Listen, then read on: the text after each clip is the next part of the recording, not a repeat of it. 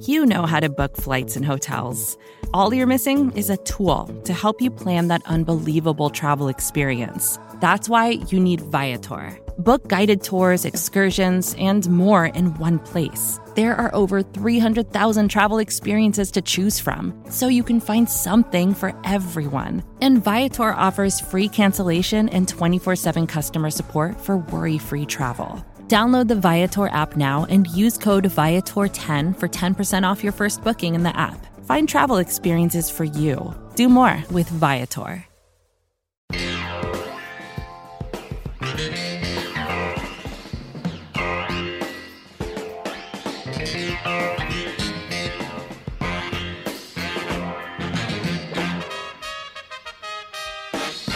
What is good, everybody? Welcome to the Off Day Debrief, part of the SB Nation NFL show. I am Rob Stats Guerrera. He is Brandon Lee Gowden. What's up, BLG?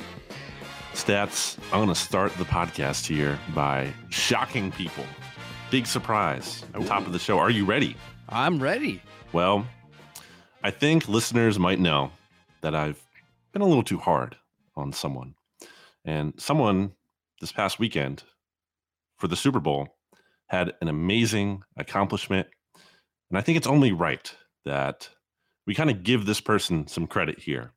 So I actually asked you to cut a clip, Stats, and I want you to play that for us so we can all listen to this incredible achievement, and then we can give this person a ton of credit. I'm going to take the Bengals to cover. So I'm going to take that +4. I'm going to say it's a 3-point game. Unfortunately, I will take the Bengals to lose. Rams edging them out 23-20.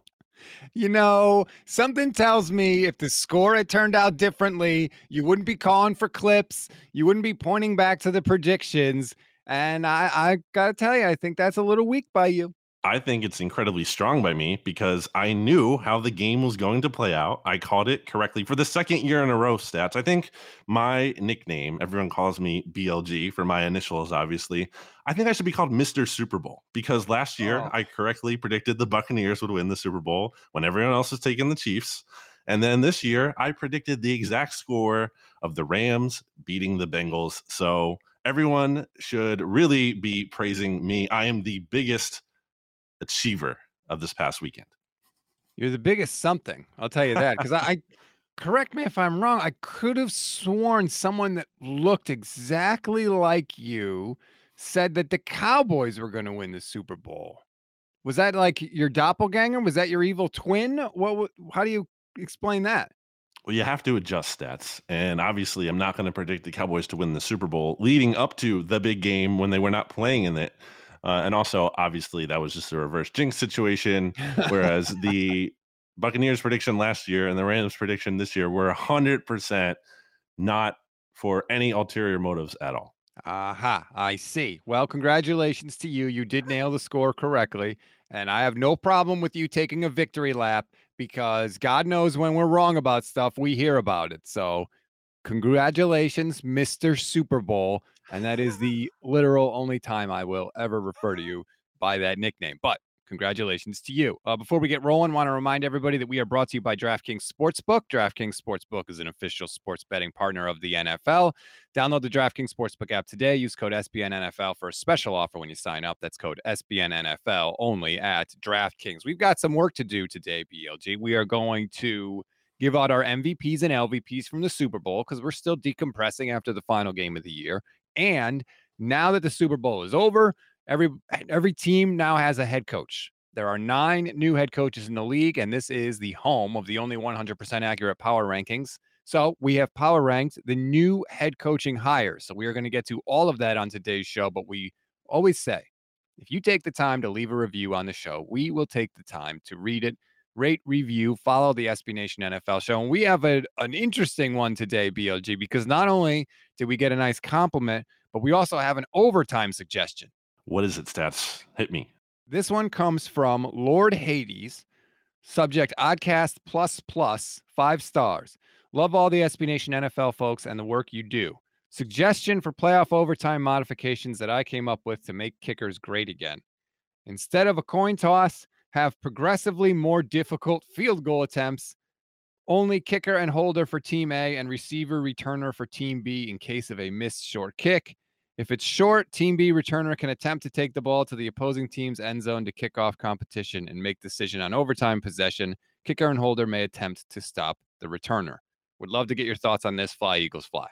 So first of all, we appreciate the review and really love, obviously, the Eagles fan support in there. I gotta say, Stats, I don't think overtime is broken as much as everyone else thinks.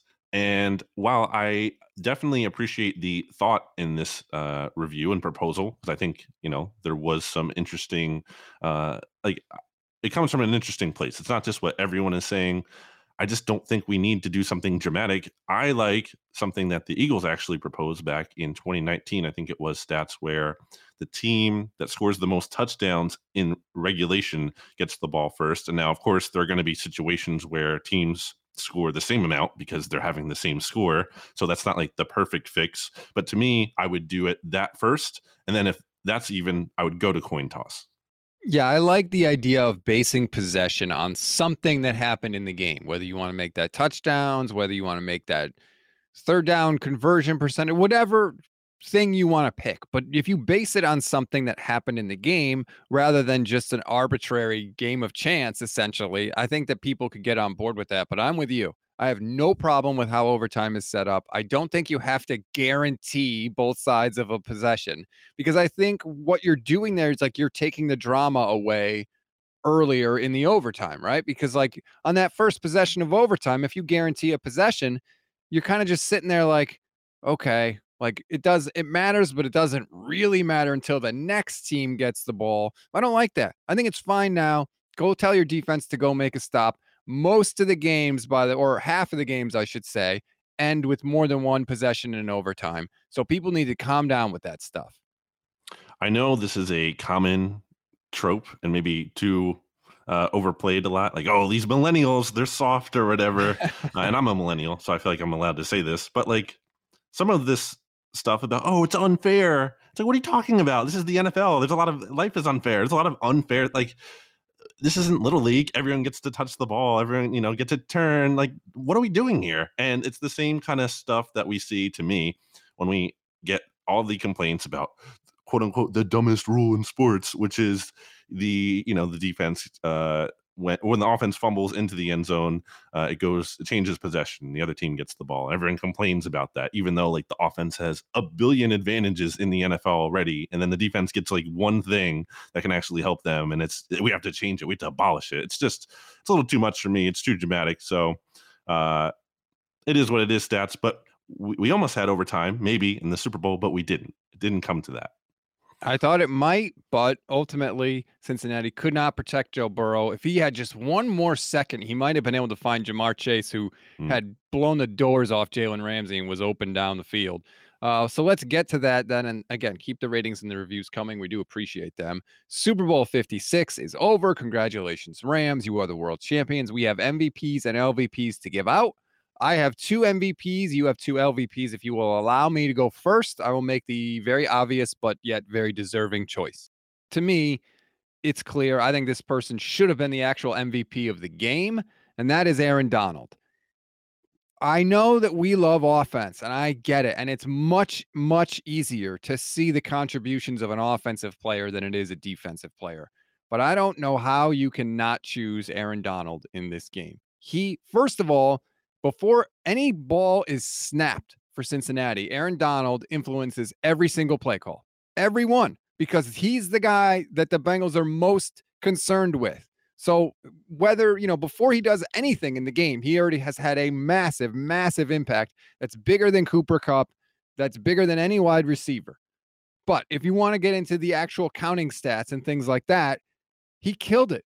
2 sacks in the game, 3 quarterback hits, 2 tackles for loss. On the final drive on 3rd and 1, Aaron Donald is the guy that makes the stop on the run up the middle to set up the 4th down. And Aaron Donald is the guy that pressured Joe Burrow on 4th down to end the game.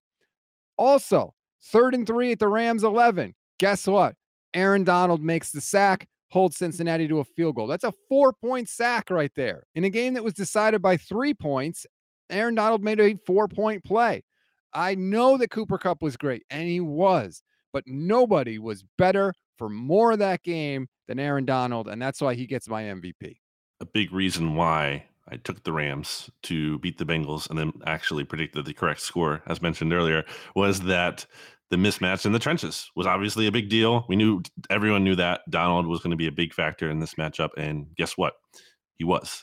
And I don't know about everyone else or you stats, but to me, I think the lasting image that I'll have from the Super Bowl was that 3rd and 1 stop on the Bengals' final drive, where I feel like 99 out of 100 times, maybe, or at least a very high amount, that running back against most defensive linemen, or that take any defensive lineman, is getting the first down there. And to set up some more context, Samaje Perine, who got the carry there, is 5'11", 240. That's bigger. Huge. That's big for a running back.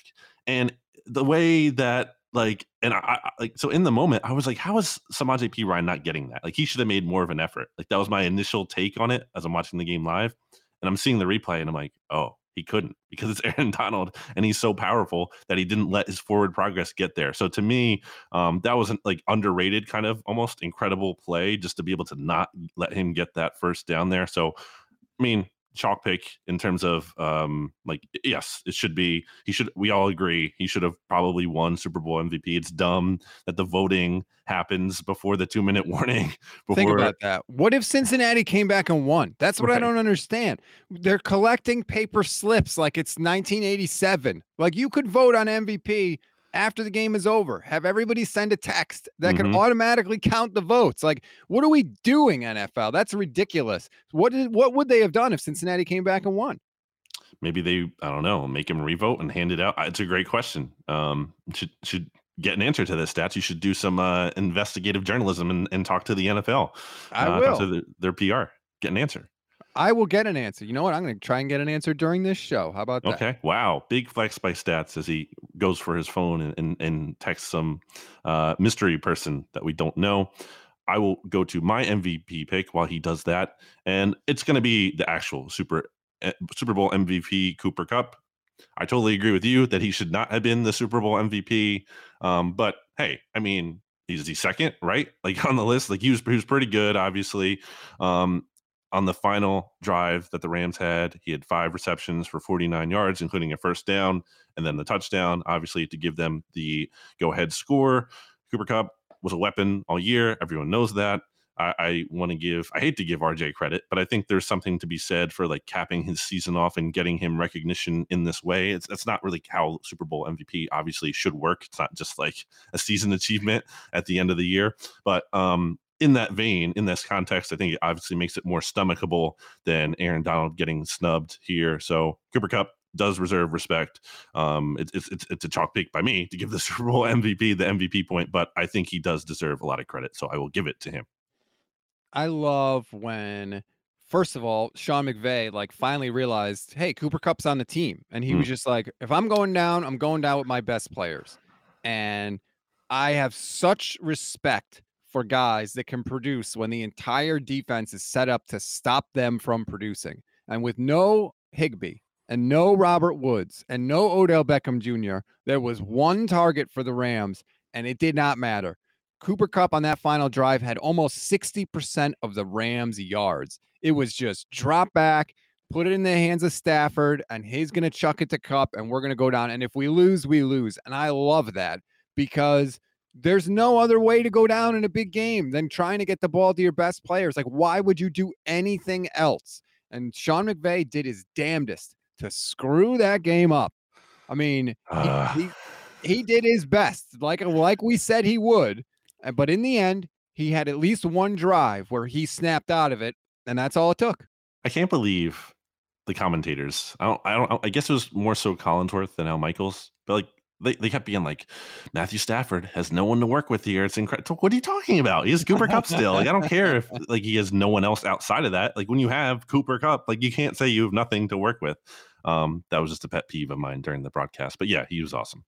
The fourth down run, by the way. Probably another underrated moment when he gets the ball there and converts for them. He was clutch. He absolutely was. My second MVP, and I'm going to go to the losing side because I think that sometimes we just, erase everything that other people did when they lose, like they didn't have a good game or a good performance. And I'm actually going to give it to the Cincinnati run defense. The longest run that they gave up all day was 8 yards. 23 carries, 43 yards. That's less than 2 yards per carry. They consistently put the Rams in second and long and behind the chains, to the point where if the Rams don't come back and win this game, Sean McVay is going to get crushed because of how good Cincinnati's run defense was. I mean, I don't know why Sean McVay kept running it. Cincinnati was all over them, and I think they deserve credit. They made the Rams one-dimensional, and then when OBJ went down, I think that was a huge part of a reason why, I mean, both offenses, but LA's offense stalled for a huge part of this game because they couldn't get anything going with the run game. And since he was selling out to stop the pass. So I want to give credit to them because, you know, people just forget about stuff. Like that's an all-time great Super Bowl performance against the run. Cooper Cup, more like Cooper Clutch is what I was been waiting to say because I forgot to add that. Good thing you got it in there, though. Yeah, it's always worth it when I really like shoehorn a bad joke into the podcast. Stats, I like this pick by you the more I think about it as you're talking about it, because while Sean McVay, spoiler alert, does not get an LVP point, I was really tempted to do it. I'm always tempted to do it. This is like a stealth LVP point for Sean McVay. Yes. It's, like, it's in the subtext here. It's insane. And I hate it so much. And I said it leading up to the Super Bowl on the Oddcast last week, and then the round table episode we did with Pete. Like, it just bothers me so much. And after the game, I fired off a tweet and got a lot of feedback on it. And I didn't want to read a lot of the replies because I know people weren't going to be able to handle it. But like, I genuinely believe Sean McVay is one of the worst head coaches to ever win the Super Bowl when you're accounting for actual Super Bowl performance too. Wow. I genuinely believe that when you're like, so I'm not just saying like his entire career is one of the worst to win the Super Bowl, but like you actually look in the game. And I have a strong argument for this because he literally coached the worst scoring output in the Super Bowl history in his first one. And this one, he didn't coach like a great game by any means in this one. You just mentioned it. Like they kept running into a brick wall. And yes, were they able to overcome it? Sure. But like, this is part of my argument against Sean McVay. It's not that he's the worst coach in the NFL. I've never said that. I think he just sucks relative to the hype he gets, because if a better coaching performance in this game might not be close at the end. You might not need a penalty, which we'll get to on third down to get you a fresh set of downs at the end of the game, and have this narrow margin and need to stave off a Bengals game-winning drive. Like the Rams could have maybe blown the Bengals out if they had a better head coach in this game. And so I like your pick for the Bengals run defense because it was incredibly stout. And it was so obvious during the game, too. Like, I kept saying it out loud. I'm sure a lot of people did. It's like, why are the Rams running the ball? They're having success passing it. Why do they keep doing this? It was dumb. It worked out for them. But, like, they made things more difficult than it had to be on themselves. And Sean McVay was a large part of that. And it just really bothers me that he has a Super Bowl because I just think he's so overrated. But here we are. That was your biggest concern going into the game, is you just did not want the Rams to win because Sean McVay would then have his Super Bowl, and you'd never get people to listen to your Sean McVay hot take ever again. Okay, you have 2 LVP points. Who gets your first LVP? So it's the obvious one. A lot of obvious ones in here, but how can you not give it to the Bengals offensive line? I mean, it's really bad. Everyone knew it was going to be a weak point. Obviously, when you give up the 9 sacks that they did in the divisional round, I almost considered giving it to like Duke Tobin or the Bengals front office because, you know, at some point we know the Bengals offensive line is bad, and maybe you have to kind of go up higher than that and give blame to the people who assembled an offensive line this bad. And it's kind of funny because we were both like wrong and right about the Jamar Chase over Penei Sewell pick at the same time. Like we were wrong in terms of, okay, Jamar Chase is an incredible talent. Obviously the Bengals didn't make a mistake by drafting him. But the point of that was like, you need to fix your offensive line. And they weren't able to do that. And it really hurt them. It crushed them. They didn't stand a chance on a lot of these drives because Joe Burrow was back there and you just kept getting sacked. And it's not even Joe Burrow is like a quarterback who holds onto the ball long. He's one of the quarterbacks in the league that gets the ball out the quickest. At least I was looking at PFF's time to throw data, and he's at the top of the list in terms of shortest times to throw. So it's just like, it's going to be the obvious thing all offseason. The Bengals need to invest in their offensive line, but like they really do. It's very apparent. It was weird because Nobody was wrong. Like, no one said they should draft Penei Sewell because they thought Jamar Chase was going to stink. Right. What they said was it's not going to matter even if he's good because Burrow's not going to have time to throw. Now, Burrow, to his credit, was able to overcome that for obviously most of the season. But I mean, even if you look at that final play, Jamar Chase is open and Mm-hmm. Burrow just didn't have enough time to get him the ball. And so it was a weird thing where like everybody was right, like you said, and everybody was wrong. And look, maybe they go into this season and they patch it up and they fix it. But we'll see. This is my other point, and people didn't like to hear this because nobody likes to hear this.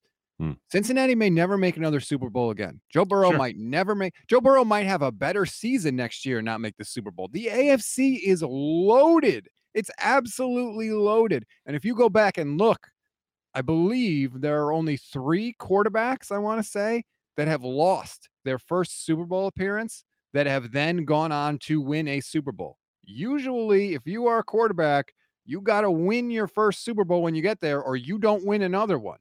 And so, I know that everyone likes to assume like, oh, they get some offensive line help and they'll be right back. Like, no, that is not guaranteed by any stretch. Not at all. How many people probably thought the Panthers were going to be back when they lost, Right. to the Broncos? Like probably a decent amount. Oh, this team's still going to be good. Nope. Cam Newton didn't even come close to reaching that height again. So, I think Burrow has a great career ahead of him. And I'm not saying I'm not comparing him to Cam Newton. I think he's a better talent, at least of what he's shown earlier on. I think there's a pretty solid chance he can get back here, but it's not a guarantee. Like you're pointing out, it's just you can't just assume that. You cannot just pick up.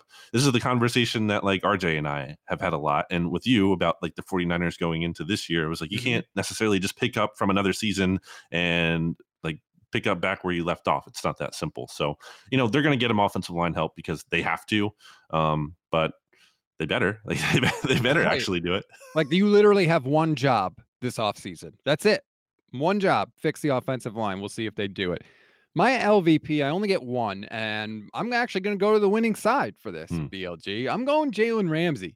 I think Jalen Ramsey has skated by. He's kind of Garoppolo'd his way through this for some of Wow. the playoffs. Just think back to the game against Tampa Bay, right? They're up 2 scores. The only way that the Bucs get back in it is if they hit a long pass. And what happens?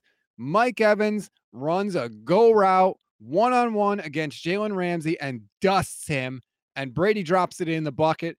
They get the 55-yard touchdown, and all of a sudden, holy crap, Tampa Bay's back in the game, and the Rams season may be over. Now, Matthew Stafford makes an incredible throw at the end of that game, so people just forget the fact that in one of the biggest spots of the season, the guy the Rams gave up the world to get and gave all this money to failed in a huge spot. Now we cut to the Super Bowl, and what is the game plan for Cincinnati? Well, they need to make big plays to Jamar Chase. First quarter, BLG. Deep down the field, there's Jamar Chase and Jalen Ramsey one-on-one. Granted, Chase made a good catch, but nonetheless, he caught the ball 46 yards. The Higgins play, I'm not going to kill him for. Should have been a penalty. Like, it should have been a penalty, clear as day. If that penalty doesn't happen, maybe Ramsey picks it off, whatever. But there were other plays in the game. We've been talking about that final play that Burrow didn't have time.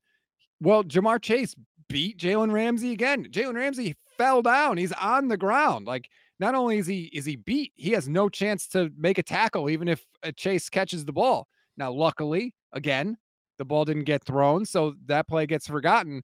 But I don't think Jalen Ramsey is the best corner in the game anymore, and I think he did not have a good playoffs at all, and no one's going to remember it because the Rams won. Do you think you have someone in mind for a better cornerback? And while I let you think of that, in case you don't at the top of your mind, I think this is a fair pick by you. I think part of this speaks to how hard it is, like in defense of Jalen Ramsey, just how hard it is to be a cornerback in the NFL, especially because how the rules are and how good some of these receivers are.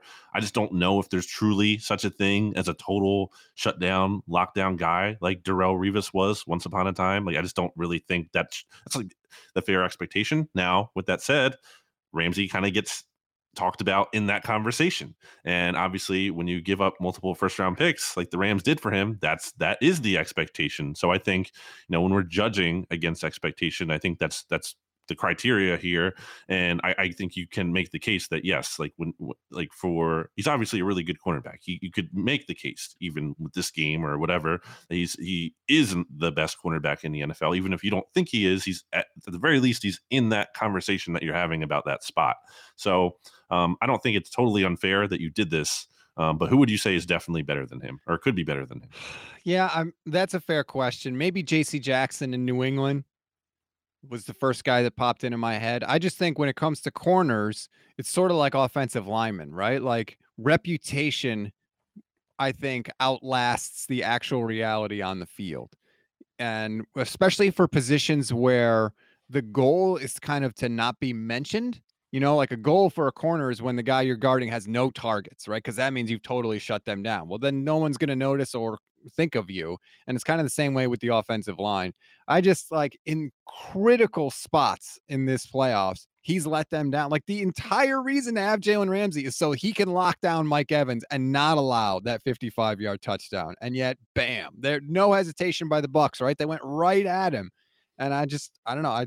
I didn't think that he lived up to the hype. My LVP, final one of the season stats. I did consider giving myself an MVP point here since I am Mr. Super Bowl. I didn't do it. Jeez. I'll probably do it next year at some point. We'll see. I have to give an LVP point to a surprising candidate that has missed one the entire season. This is like an upset that we haven't had this until now. Okay. The refs stats, the refs. Oh, no. Absolutely deserve an LVP point in this situation because, look, and I will admit here, it's kind of a funny thing when you talk about officiating in sports because you're never going to give them credit, right? Like they're never going to be an MVP. That call was amazing. Like that's not going to happen. It's just expected that they do their jobs right and they don't get any credit for that. That's just the standard. And if they mess up, well, then they're the worst people ever. So I acknowledge that. That being said, like I thought they did a good job in this game for most of the game. They were letting them play. Like I think everyone should want to see.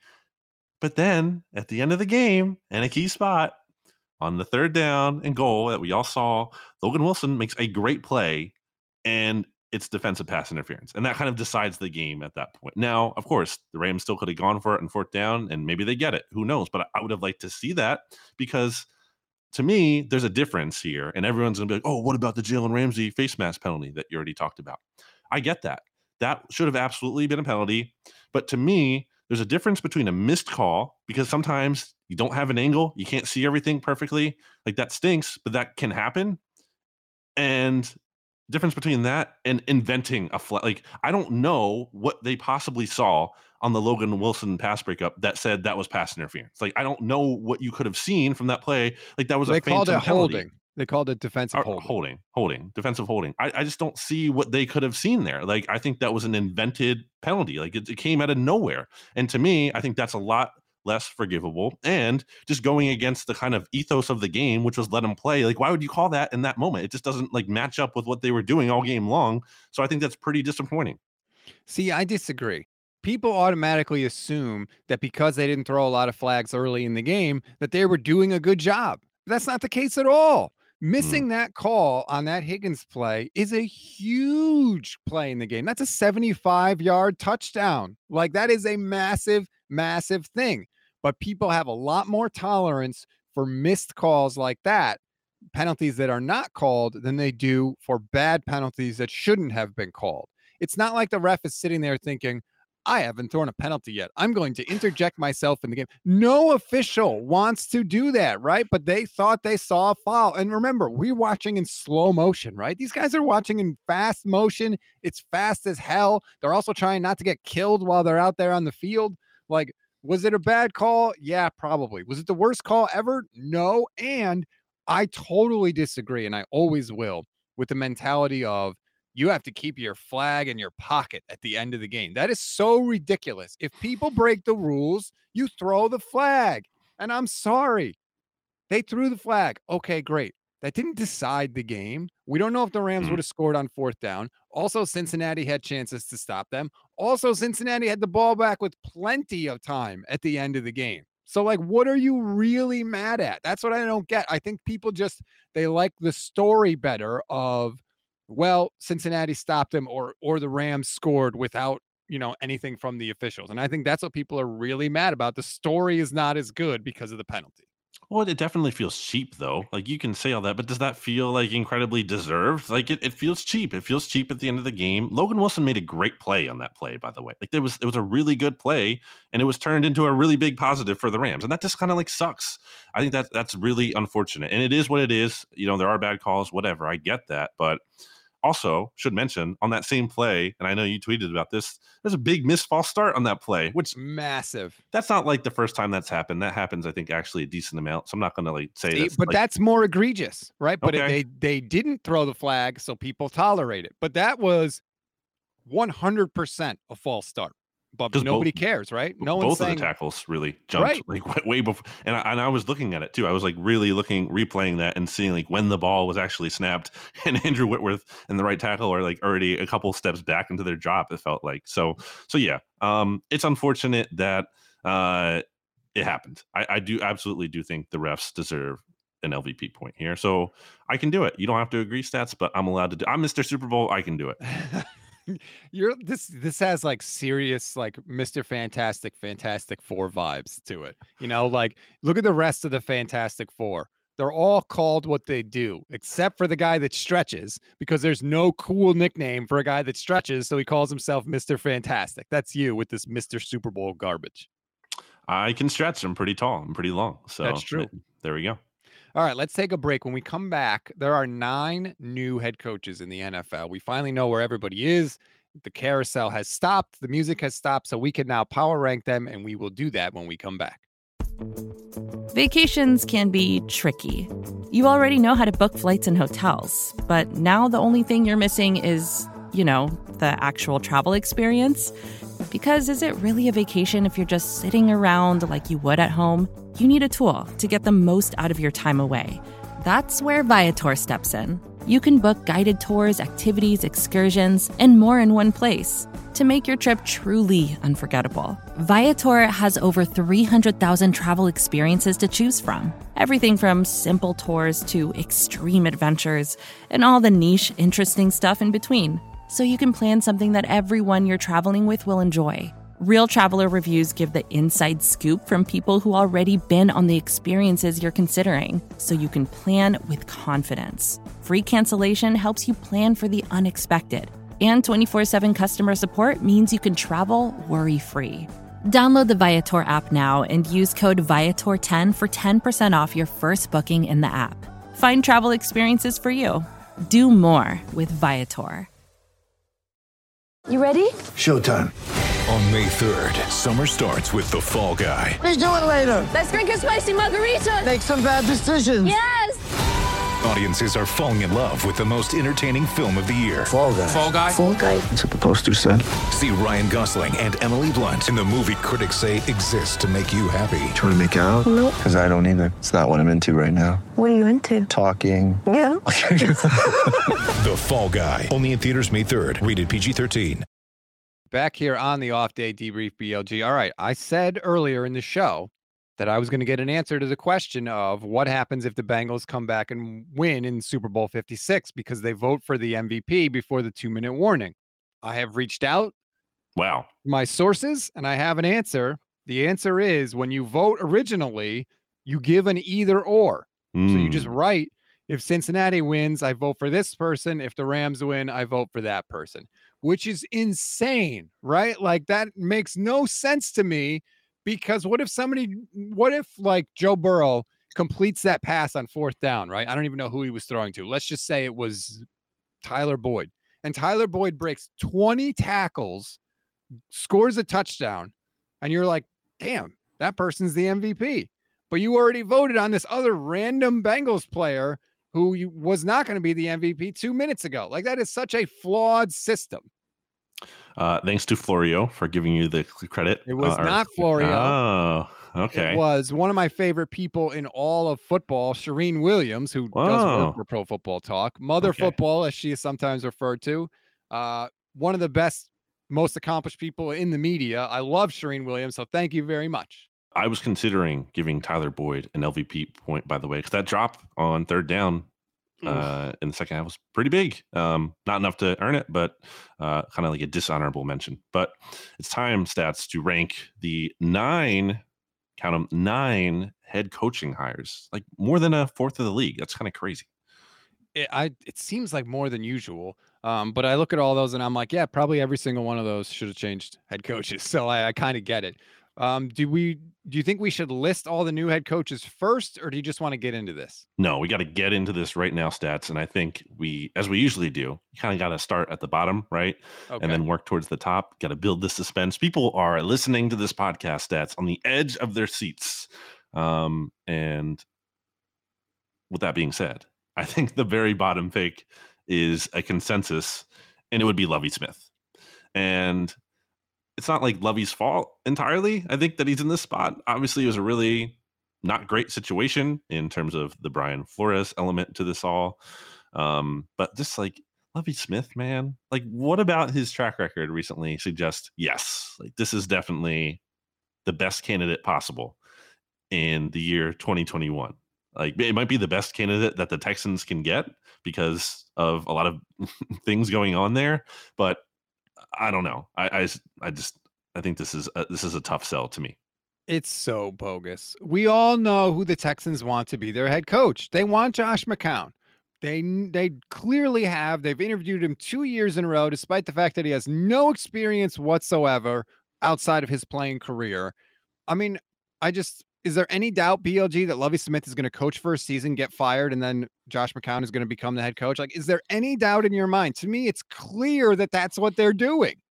I mean, it would have to be like Lovie Smith maybe wins like 10 games, some kind of like really unrealistic, huge, and like a playoff game or something. And like he basically forces them to not be able to do that.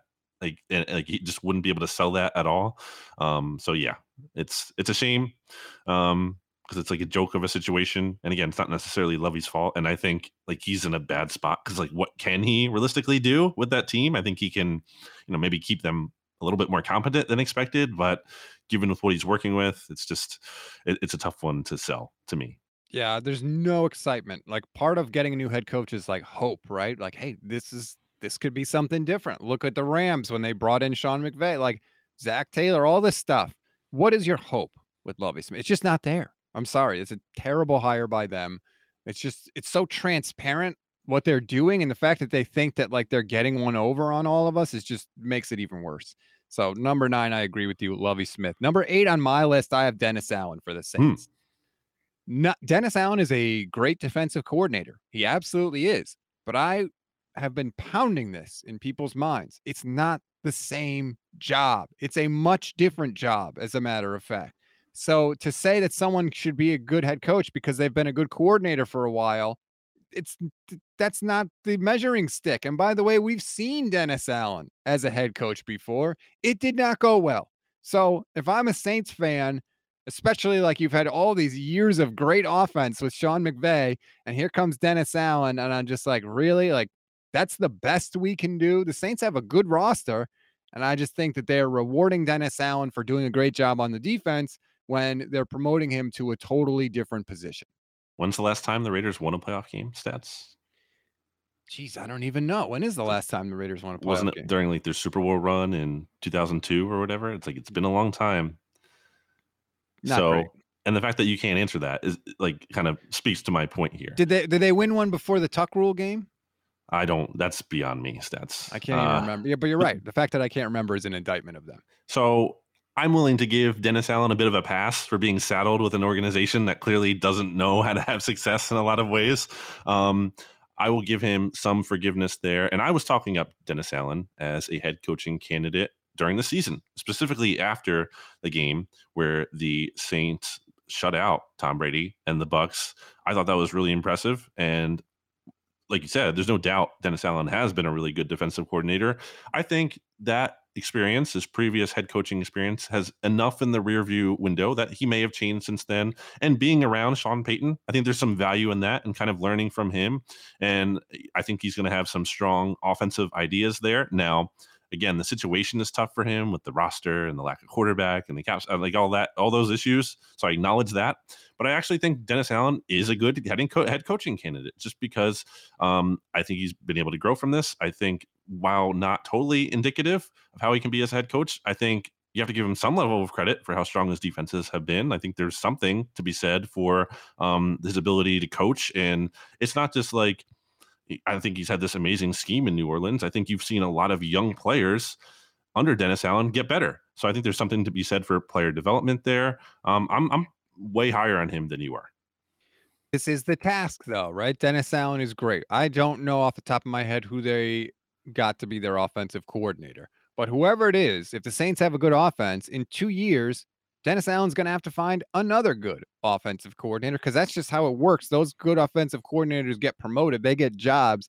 I mean, you're really banking on some massive, massive changes. Dennis Allen was 8-28 in 3 years with the Raiders. Mm-hmm. So he's got to be a hell of a lot better than he was with the Raiders if he's going to succeed. And I don't see it. I'm sorry. To me, I don't love it. And what does he bring to the table? I think the Saints can still have a strong identity, at least defensively, and be a tough team. Obviously, they have to figure out the quarterback thing, and that's not all on him. It's he's part of the equation. But like, if they give him some kind of decent quarterback to work with, I think they can make it work and kind of be. I don't think there's going to be a huge drop off necessarily. That's what I'm trying to say from what they were this year. Even though they're losing Peyton, I think they can keep enough of it. It's just about figuring out the quarterback. I actually have him at number 3 on my list, which again, wow. Yeah. Well, I was talking him up again. Before, this isn't like, me coming up with this now. I'm staying true to what I said before. Mm-hmm. In my number 8 spot, I have Josh McDaniels. And now maybe this seems a little what? Yeah. How can you have McDaniels there if you're going to count on Dennis Allen to make this life altering, improvement as a head coach and then have Exactly. Josh McDaniels down at number 8? It's a fair question, but I think Josh McDaniels in Denver, which the Broncos haven't been, the bastion of success necessarily in, more recent history outside of having Peyton Manning.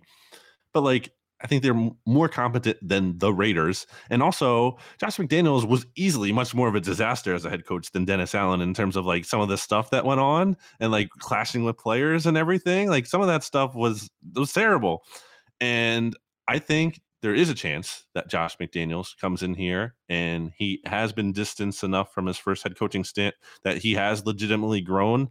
I will allow that. He is kind of, to me, a boom or bust candidate, but the bust potential, I think, here is huge. I think but there is a potential situation where he hasn't really learned, or he's in this spot with the Raiders where he's going to have a ton of power and too much and being too involved like he was in Denver, and this thing goes really wrong. So maybe he can overcome it. I'm not going to say it's impossible. I'm not going to like Urban Meyer him and saying there's no chance, he's automatic disaster, but the downside here is considerable. I think he arguably has the lowest downside, obviously, except for Lovie Smith of all these coaches. See, this is funny. I actually had McDaniels at number 3 on my list. I think that all of his problems are fixable. I was watching an episode of the Brandon Marshall podcast. I can't remember the name of it, which is terrible by me. And I can't remember the player that was talking about this. Again, terrible by me.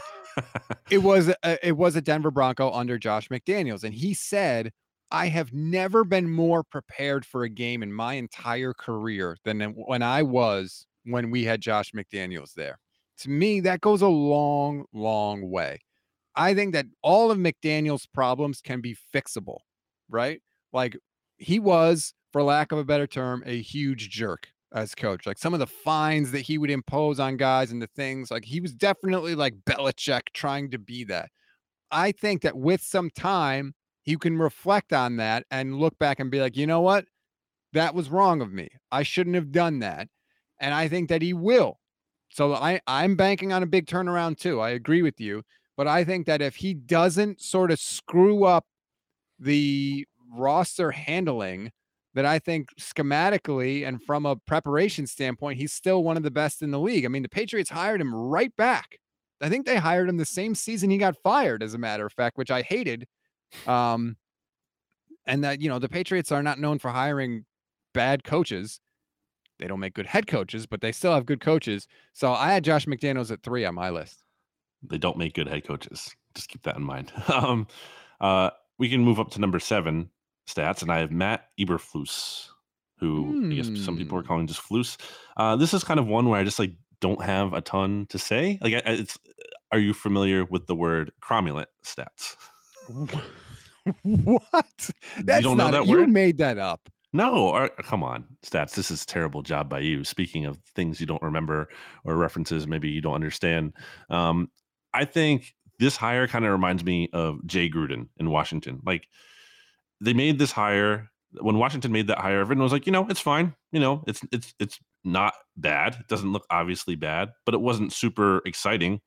And the Jay Gruden era in Washington wasn't super exciting or really that memorable. And I think that's what this potentially could be. Everyone seems to have great things to say about Eberflus.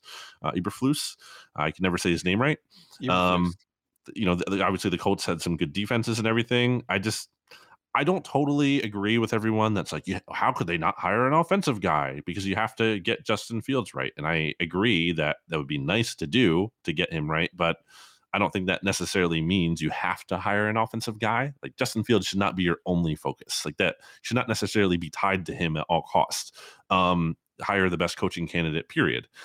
I don't really know what Flus does here that makes me like, why should I be excited about him? Well, the one comment he made that excited me, because to me it speaks to the fact that he understands that he's in a different job, like I've talked about. He said he's not going to call defensive plays because it takes away from his responsibilities as a head coach. He said, I do believe that to be the head football coach and be efficient at that, you are exactly the head football coach. I like that from Eberflus. I really, really do, to be honest with you, because it shows me that he understands that his primary thing is going to be managing the roster and game management, managing your timeouts, managing your, how aggressive you are on 4th down and things like that. I like that from him. So that's encouraging to me. But other than that, I don't know anything else about him, to be honest with you, other than the fact that his last name sounds like a Dr. Seuss musical instrument. And the fact that nobody has pointed that out to me seems a little weird. Dr. Flus. So who do you have at number 7? 7 on my list is Mike McDaniel for the Dolphins. Wow, your guy. Yeah, no, see, but again, like, he doesn't strike me, and maybe this is just bias, but like, he doesn't strike me as a guy that can come in and command the room. First of all, physically, he looks kind of like me. He's not very big. He doesn't have a ton of muscle. Right? No, it's not a compliment. Sorry, Mike. He doesn't seem to me to have a commanding presence. If you watch even that little clip online where he's talking with Tua Tagovailoa, it just, and I know it's kind of a forced situation and stuff, but I don't know. I have a good feeling that guy can walk in front of a room of NFL players and command the room. Also, he's going to give great press conferences. He's very funny, but not all the jokes land, and it can get kind of awkward at times. And I just feel like that can come across as a guy that's kind of trying too hard. I don't know. I'm not saying it's going to be a disaster at all. And Mike McDaniel is a great, great game planner and run designer. But he doesn't fill me with a ton of confidence. I think I would be more surprised if it worked than if it failed. I am a little higher on him than you have in my number 4 spot. I just think you look at the success that the 49ers were able to have offensively with such a limited quarterback in Jimmy Garoppolo. And obviously McDaniel was part of that operation. And I think, okay, maybe the Dolphins can actually kind of have some success around Tua. Maybe. I think what you're saying about McDaniel and his personality and everything, I actually go the other way on that. And I think it's authentic. And I think there's value in being loose. I think a lot of times there's a fine line there, and maybe you kind of worry about things not be taken seriously enough. But like a big reason why, to me, as I always bring up the Eagles and shoehorn them into the podcast, the 2017 Eagles were so great is they were loose. I just remember them dancing around before the NFC Championship game. Like they never took things too seriously. And I think maybe that's kind of important. And it also kind of just fits the vibe probably of Miami. So actually I'm a little bit higher on Mike McDaniel than you are. I have him at number 4. Okay. he will be loose, and you're right about authenticity for sure. Like, he is authentic. Yeah, maybe I have him a little bit too low. You kind of convinced me there, but I'm keeping him at number 7. All right, number 6 on my list, Kevin O'Connell for the Minnesota Vikings. And to be honest with you, I think I gave him a little too much credit. I actually like the Vikings roster. I don't think it's a bad roster by any stretch of the imagination. Except for the quarterback. Again, he's not terrible. You could do a hell of a lot worse with your quarterback than Kirk Cousins. I like that they finally have an offensive guy there in Minnesota. To me, the strength of the team is clearly the offense. Let's lean into that. In my lifetime, when the Vikings have been the best that they have been, it's when they had an offensive head coach in Dennis Green there. And I think that you put Cousins in that kind of similar Shanahan, McVay kind of a system. I think he can thrive. I think that this could help with the Justin Jefferson situation. I think Justin Jefferson is, frustrated in Minnesota. The division is ripe for the taking, especially if Aaron Rodgers leaves Green Bay. I mean, that division is wide open. So I put O'Connell at 6. I have O'Connell at 5. Part of the reason I'm giving him some benefit of the doubt is, you just look at the Sean McVay assistants and they've all done pretty decently. So, I think there's something to be said for that. Doesn't guarantee success. I don't love how Kevin O'Connell has ties to Kirk Cousins back in their time in Washington when he was their quarterback coach. And I guess it seems like you're really doubling down on Kirk. I don't think that's the great approach to have, but it seems like that's what they're doing. So I have him middle of the pack here. I don't feel super strongly about him either way. Again, I'm just kind of giving him some benefit of the doubt over the lower guys just because of the McVay factor. McVay, I don't believe in him as a head coach. Obviously for reasons we talked about earlier, but his assistants have obviously done well. So I will allow that.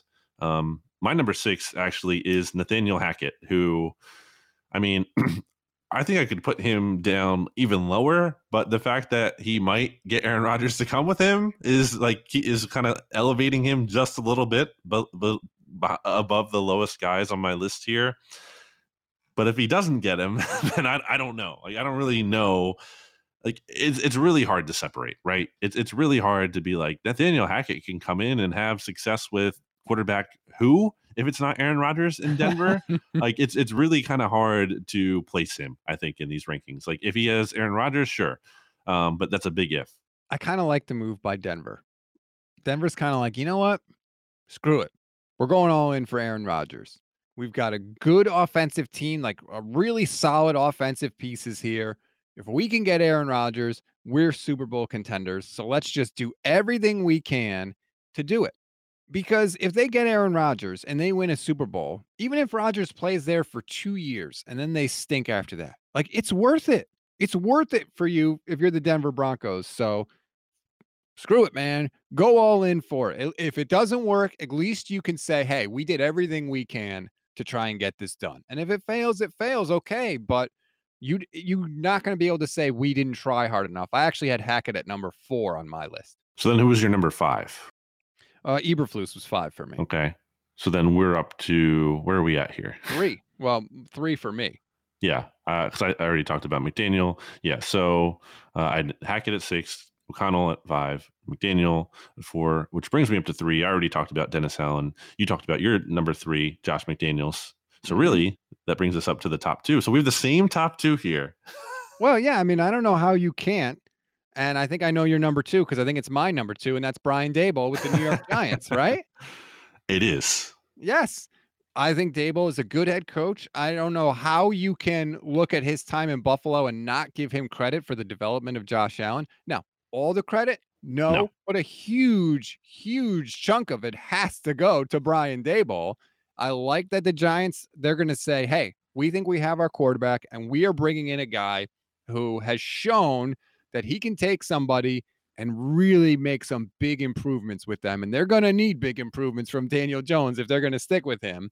I wouldn't stick with Daniel Jones, but I can understand the thinking from the Giants. And we're talking about an organization where I have not been able to say that in recent history.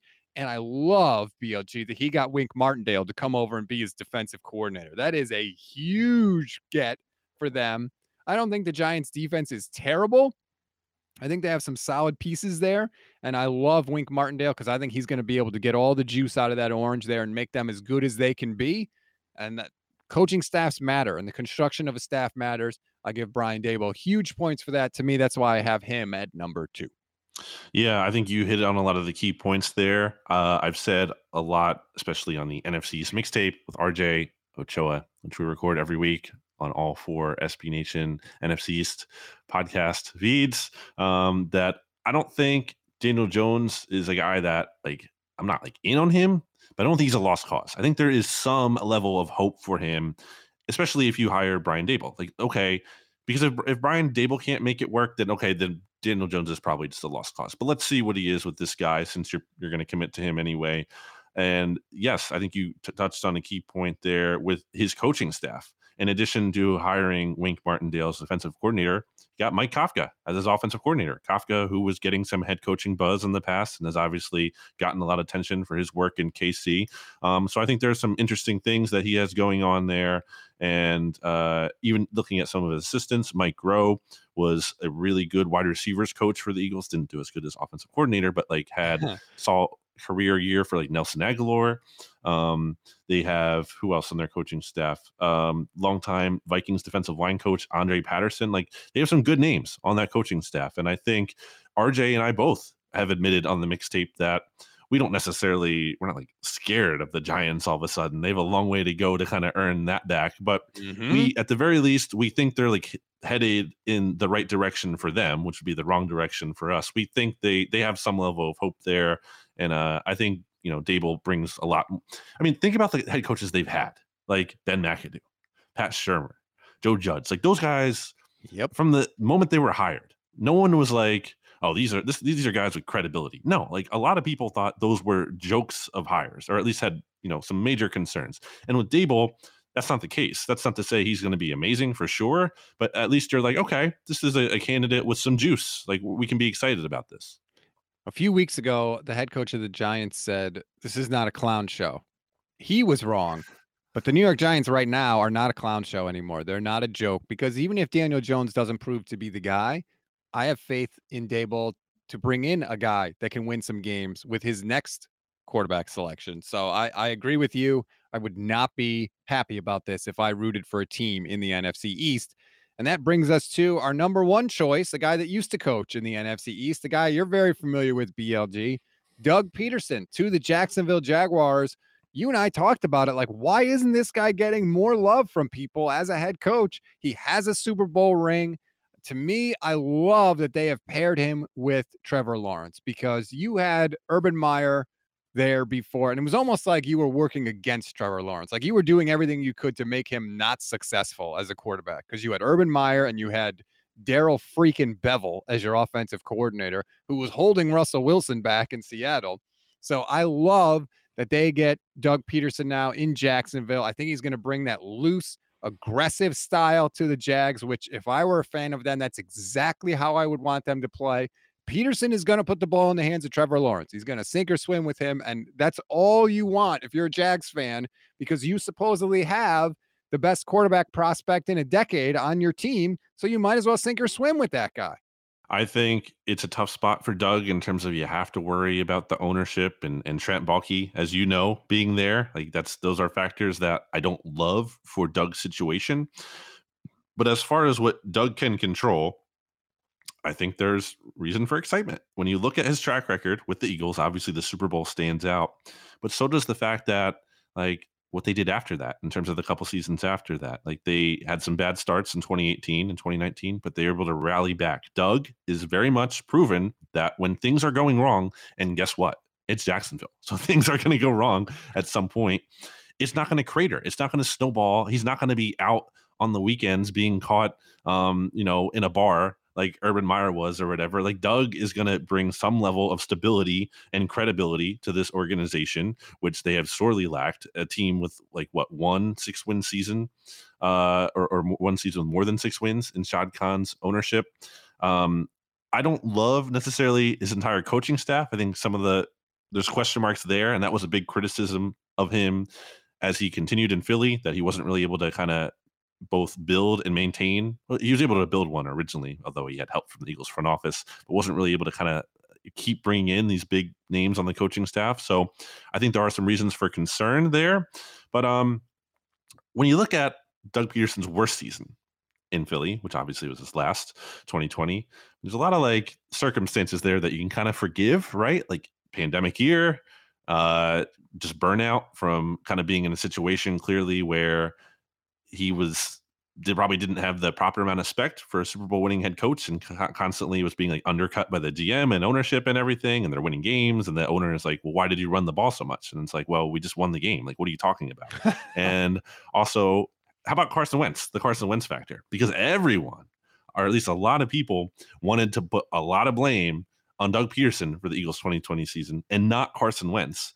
And guess what? How's Carson Wentz looking these days? Reportedly, the Colts are going to trade or cut him after 1 year with him, even though Frank Reich was the magician who was going to fix him and everything. So I think Carson Wentz's stock tanking even further should absolutely, be a credit to Doug Peterson. Be like, oh, well, maybe this guy wasn't so bad. And maybe if he actually had a quarterback who was coachable, that Eagles 2020 season wouldn't have been as big of a disaster. So, it's kind of a weird situation in Jacksonville because they interviewed Doug early and they seem to have interest in him, but it seems like they went away from him, or maybe he went away from them, knowing the situation wasn't going to be great there with Balky and Shad Khan.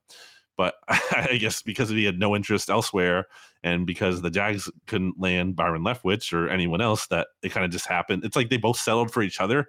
So that's kind of like a funny dynamic, but it might work out for them. I think at the very least, I don't know how good the Jags will be, but like, I'm pretty confident they will not be picking number 1 overall for the 3rd year in a row. That's kind of a low bar, but here's the thing. And I will tell people, as someone that rooted for a team that was general managed by Trent Baalke, Peterson better win, and he better win early, because the second it starts to go off the rails and there's adversity there, Trent Baalke he has this amazing, it's like a superpower where he can cozy up to the owner and just like get his claws into the owner and convince him that he's not the problem, that the coach is the problem. He got Jim Harbaugh fired from the 49ers. Just Jim Harbaugh's worst season with the 49ers. His absolute worst season was 8-8, was 500. His other 3 seasons, they went to the NFC Championship game at least, and also had 1 Super Bowl appearance. And he got Jim Harbaugh, well, not just him. To be fair, Jim Harbaugh had a part in that too. But he convinced Jed York that he should stay, and the coach who never had a losing season with the 49ers should go.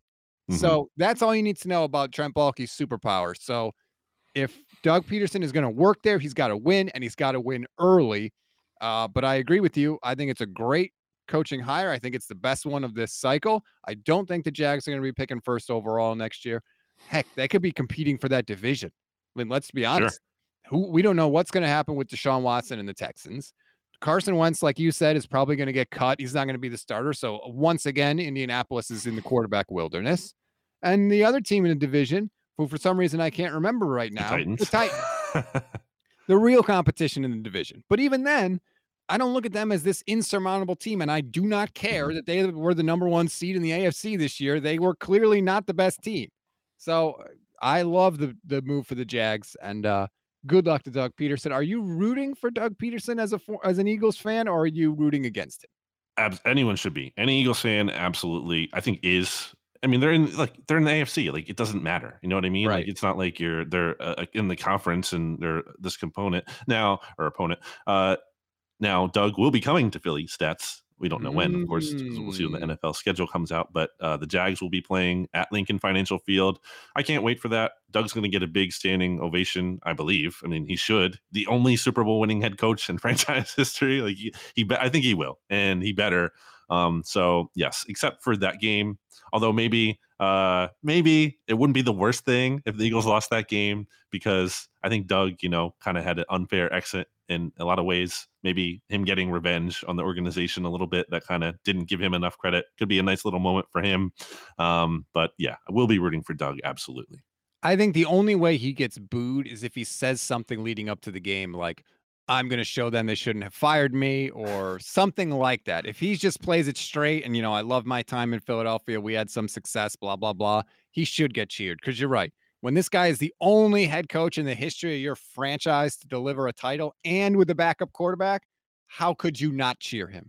And was a big reason why the Eagles won the Super Bowl. Like in that game, obviously, coached really well, unlike Sean McVay when he won the Super Bowl. See, it all comes full circle here. Okay, so your list, number 9, Lovie Smith, Josh McDaniels, Matt Eberflus at 7, Nathaniel Hackett at 6, Kevin O'Connell 5, Mike McDaniel 4, Dennis Allen 3, Brian Daboll 2, Doug Peterson 1.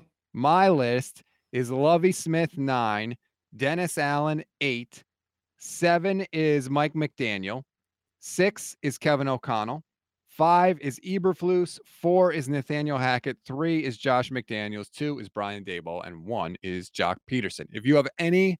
Jock Peterson. Jock Peterson. Geez, I'm crossing over to baseball because pitchers and catchers were supposed to report today, but they're not because of the stupid lockout. Doug Peterson. Apologies there. If anybody has any problems with our list, hit us up. Leave a question or a comment in your iTunes review, or you can hit us up on Twitter. I am at StatsOnFire. You are at Brandon Gouton on Twitter. I finally remembered that after 2 years of doing a show together. Give me a little credit, BLG. It was tough to remember. It's just my name minus my middle name because it doesn't fit. It's one character too long or one character too short. I guess the limit. My name won't be one character too long. Also, if you do want to make your own ranking and tweet at us at those handles that Stats just said there, you can do that and also use the hashtag Oddcast. Why not? There you go. I like that. I'm a list guy.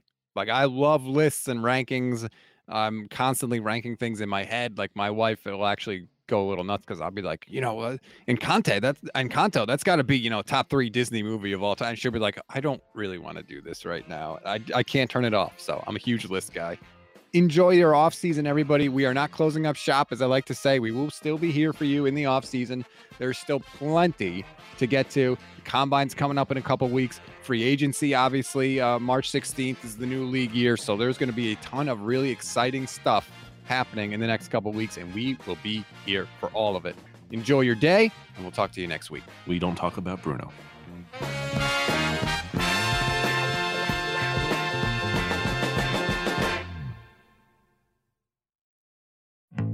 Support for this podcast came from SAS.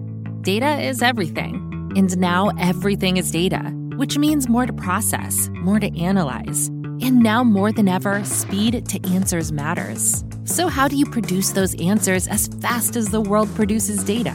With SAS Viya, the quickest way from a billion points of data to a point of view. It's a more productive data and AI platform that helps you get more done. Learn more today at sas.com/VIYA. Support for this show comes from Fundrise. Buy low, sell high. It's easy to say, hard to do. For example, high interest rates are crushing the real estate market right now. Demand is dropping and prices are falling, even for many of the best assets. It's no wonder the Fundrise Flagship Fund plans to go on a buying spree, expanding its billion-dollar real estate portfolio over the next few months. You can add the Fundrise Flagship Fund to your portfolio in just minutes, and with as little as $10 by visiting fundrise.com/Fox. Carefully consider the investment objectives, risks, charges, and expenses of the Fundrise Flagship Fund before investing. This and other information can be found in the fund's prospectus at fundrise.com/flagship. This is a paid advertisement.